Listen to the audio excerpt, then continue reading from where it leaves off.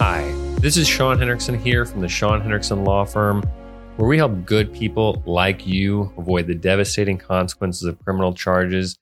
Today, we're going to be talking about things that you should know if you've been charged with an assault or especially a family violence case. Before we get to that, we do have a free download for you. It's 4 things you should know if you've been arrested. You can click on the link down in the notes below and be happy to send that out to you. And if you're being charged with a crime, whether it's an assault or a family violence case or anything else, feel free to give us a call at 210-775-0852. We'd be happy to sit down and discuss your case with you. Or there's also a link in the show notes that you can click on to schedule that free consultation. So first off, I'd like to talk about what a family violence case is. And first off, there has to be some sort of family or relationship, although in Texas, that is pretty broadly defined. So that could be a family member, either somebody that you're related to by blood or by marriage. It could also be somebody you're in a dating relationship with, or somebody that you used to be in a dating relationship with. For example, if you'll have a child together, that meets the standard for family violence. And it could even be roommates. So if you're just in college or wherever else and you have a roommate, even if they're completely unrelated to you, or even if y'all have no dating relationship, that's still considered a family violence case in Texas. The typical type of cases on the misdemeanor side that you'll be dealing with on a family violence case are assault, interfering with a telephone call, or violating a protective order or terroristic threat. Those are some of the most common ones. On a felony, you're looking more at like assault, family violence second. So if you're being charged with an assault case to a family member, and you've got a previous conviction, then any other conviction is going to automatically be upgraded to a felony. Or if it was an assault, but they are saying that there was some sort of choking that was involved. Or if this was continuous family violence, which just means 2 misdemeanor family violence assault cases that took place within the same year, then those 2 can be kind of combined into one felony case. When we compare being charged with a family violence type of case compared to other types of criminal charges, there are good things and bad things about that type of case compared to others. The worst thing about a family violence case is that if you take any sort of a plea on the case, or if you take the case to trial and lose at trial, the judge is going to find that you committed an act of family violence. And when he does that, there's a certain set of consequences that come along with that. First off, there's no way to clean up your record afterward. Even if this is a case where you got deferred adjudication on it because of a plea agreement, in most other types of cases, once you complete that, the case gets dismissed and you can have your record sealed. But on a family violence case, there's no way to have your record sealed after that deferred adjudication period is over. And so even if you took an offer that involved deferred adjudication, this is still a case that's going to show up on your background checks for the rest of your life. Second is that if you are ever charged with a family violence case in the future, that case can be enhanced to a felony based off of this previous case that you had. Third is that your gun rights could be affected. If you have an affirmative finding of family violence, you can't own or possess a firearm under state or federal law for the rest of your life. Under state law, it's for a shorter period of time, but under federal law, it's for the rest of your life. So you will never be able to own or possess a gun again. For some people, it's not that important, but for others, it's very important. Finally, if you have a finding of family violence, if you ever have any sort of custody issue with your children, this could affect whether or not you have get custody of your children in the future, or whether or not you can even have unsupervised visits with them. So it's very important that you consider all of that when making decisions about your case. The other bad thing about family violence cases is that in most cases, judges are ordering no contact orders just as a condition of bond. That means that while your case is going on, you can't have any contact with the complaining witness, and sometimes that even prevents you from going to your house. Now, a lot of times we can work to draw that back a little bit if the alleged victim in the case wants you to be able to have contact. So if this was a spouse or somebody you're dating and they want to continue dating you or continue wanting to have contact, normally we can get it to where y'all can have contact again.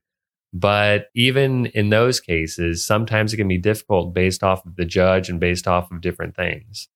Lastly, it's become kind of political here in Bexar County.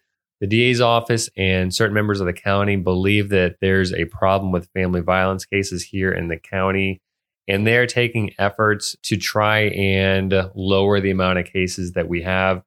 And the way that they're doing that is by kind of a tough on crime approach. And so they're doing everything that they can to try and prevent these cases from getting dismissed. Related to that is that because they're trying to prevent these cases from getting dismissed, and because if you make any sort of a plea agreement on these cases, you're going to have that affirmative finding of family violence, these cases tend to last much longer than other types of misdemeanor cases. The good thing about these types of cases is even though the consequences are harsh and even though the DA's office is trying really hard not to dismiss these types of cases, these are difficult cases for prosecutors. And so I pulled up the stats from 2019 since it was the last full year that wasn't affected by the pandemic. And in 2019, there were 5,433 assault, family violence misdemeanors that were closed out. Out of those, 57% of those were just outright dismissed. That means no sort of plea, no probation, no finding of family violence. And also, they didn't even have to go to trial, so there was no risk of losing at trial in those cases. Out of the cases that didn't get dismissed, I'm looking at the ones that went to trial. There were 20 of them that were found guilty by a jury, but there were 36 that were found not guilty by a jury. And so even the cases that didn't get dismissed, those that went to trial still had a better chance of getting a good outcome after trial. So these are tough cases for the prosecutors. And the main reason for that is, unlike a DWI case where you've got everything on video and you've got blood results and everything else, most family violence cases are he said, she said types of cases. So there aren't really any other witnesses. The police, when they show up, everything's already separated and calmed down and everything usually. And particularly with family violence cases, there's a lot of times where the parties make up and the alleged victim in the case no longer wants the case to be prosecuted. And because of that, it can be tough for the district attorney's office to prove this to a jury that anything happened. And even if the victim in the case still wants the defendant prosecuted, a lot of times they don't always seem believable. And, there's a long history. It's almost like a family violence case or a divorce case or something where there's so much backstory that sometimes you're never exactly sure who to believe. Related to all of that, when the police show up, a lot of times the police have a hard time figuring out what happened. Both parties may say that the other person started it. Both parties may have some scratches or bruises or something. And so even when the police get out there, it's unclear exactly what happened. And the only people who know exactly what happened are the person who ends up getting arrested and the person who the police feel like is the victim. Just because there's enough evidence to arrest somebody does not mean that there's enough evidence to get a conviction if the case goes to trial. One other important thing that I kind of mentioned a little bit earlier is that in family violence cases, in a lot of cases, the alleged victim no longer wants the case brought against the defendant. They may tell the police that they don't want to press charges. They may tell the DA's office that they want the case dismissed. But ultimately, it's not really their decision. When anybody in Texas is being charged with a crime, it's the state of Texas who's bringing the charges against the defendant. And ultimately, it's up to the DA's office whether or not to dismiss a case. Even if a victim says that they want a case dismissed, in a lot of cases, the prosecutors will just note that down and they'll just keep on going. In my experience, they rarely dismiss the case just because somebody says that they want the case dismissed. Having said that, even though the victim in the case can't dismiss the case, there are things that the alleged victim can do to prevent the state from being able to get a conviction. And ultimately, first off, I want to point out, don't try to persuade any sort of witness not to cooperate with the district attorney's office or to try and get a case dismissed. That could be tampering with a witness, which is a felony. And obviously, we don't want you picking up any felonies while all of this is going on. But having said that, the victim in the case on a family violence case is just a witness in this case. As a witness, they have no obligation to do anything. So they still have the right to remain silent, which means that they don't have to talk to the police anymore. They don't have to talk to the DA's office anymore. They don't have to talk to the defense attorney. They don't have to do anything at all unless the prosecutor ends up subpoenaing the victim in the case. If they are subpoenaed, then that's a court order demanding that they go down and testify. But even if they're subpoenaed, they still don't have to talk to the prosecutor or the defense attorney for that matter, unless they're on the stand answering questions. They don't have to have a conversation beforehand about what's going to happen or what to expect or how they're going to answer or anything like that. Now, the DA's office is obviously working towards trying to get a conviction on this case. They're the ones who's bringing this case against the defendant. The defense, on the other hand, is trying to get a good outcome. Frequently, that's trying to get a dismissal on the case. And as a witness, the victim in this case can either work with the district attorney's office or work with the defense attorney.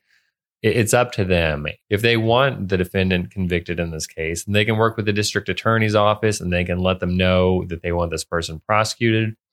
And there's a decent chance that that's going to improve the state's case and make it easier to get a conviction on this case. On the other hand, if they want this case dismissed, then they can work with the defendant's attorney to see what they can do to make it more likely that this case gets dismissed, or that if it goes to trial, that they have a better chance of winning at trial.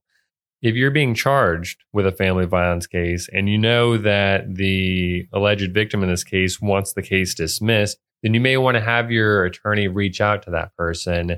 You don't want to do anything to make it seem like you're tampering with a witness, but part of our job as attorneys is to reach out to witnesses and find out their side of the story and find out what they want to have happen. And ultimately, there are two ways that these types of cases get dismissed. The first is that if the state's just not going to be able to prove their case at trial.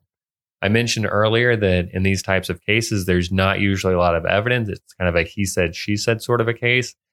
If the state can't get their case together because there's not enough evidence or because the witnesses are changing their stories or something, then this may be a case that they end up dismissing without even going to trial. On the other hand, if this is a case where they do think that they have all the evidence and they do think that they have a strong case, we may be able to beat it still if we can show that the alleged victim in this case, which is going to be the state's main witness, isn't a reliable witness. Maybe there's something else going on, like a divorce, or maybe there's just a long history, or maybe for any number of reasons, we may be able to show that that person is not a reliable person if they testify at trial. If the jury has any reasonable doubt about whether or not that person is telling the truth, then that may help us get to a not guilty verdict. The last thing that I want to talk about is that in misdemeanor family violence cases in particular, there's not usually a very good reason to take an offer on these cases. The typical offer on a misdemeanor family violence case is going to be some sort of probation. You're going to have to pay fines. You're going to have to pay fees. You're going to have to do some sort of family violence classes. Ultimately, you're going to have that finding of family violence on your record, which means that you can't get this cleaned up. And the fact that you can't get your record cleaned up means that there's not much of a difference on paper between a conviction or taking some sort of an offer from the district attorney's office. And since in misdemeanors in particular, even if you go to trial and you're found guilty at trial, normally you're still going to get probation. And there's not that much of a difference between what is being offered and what's going to happen if you lose at trial. There's always the possibility that we're going to win at trial, even if it looks like the state has a strong case, because you never know exactly how trial is going to turn out. Since being found guilty at trial is pretty similar to the same outcome as taking a plea, there's not usually much of a reason to take a plea on those cases.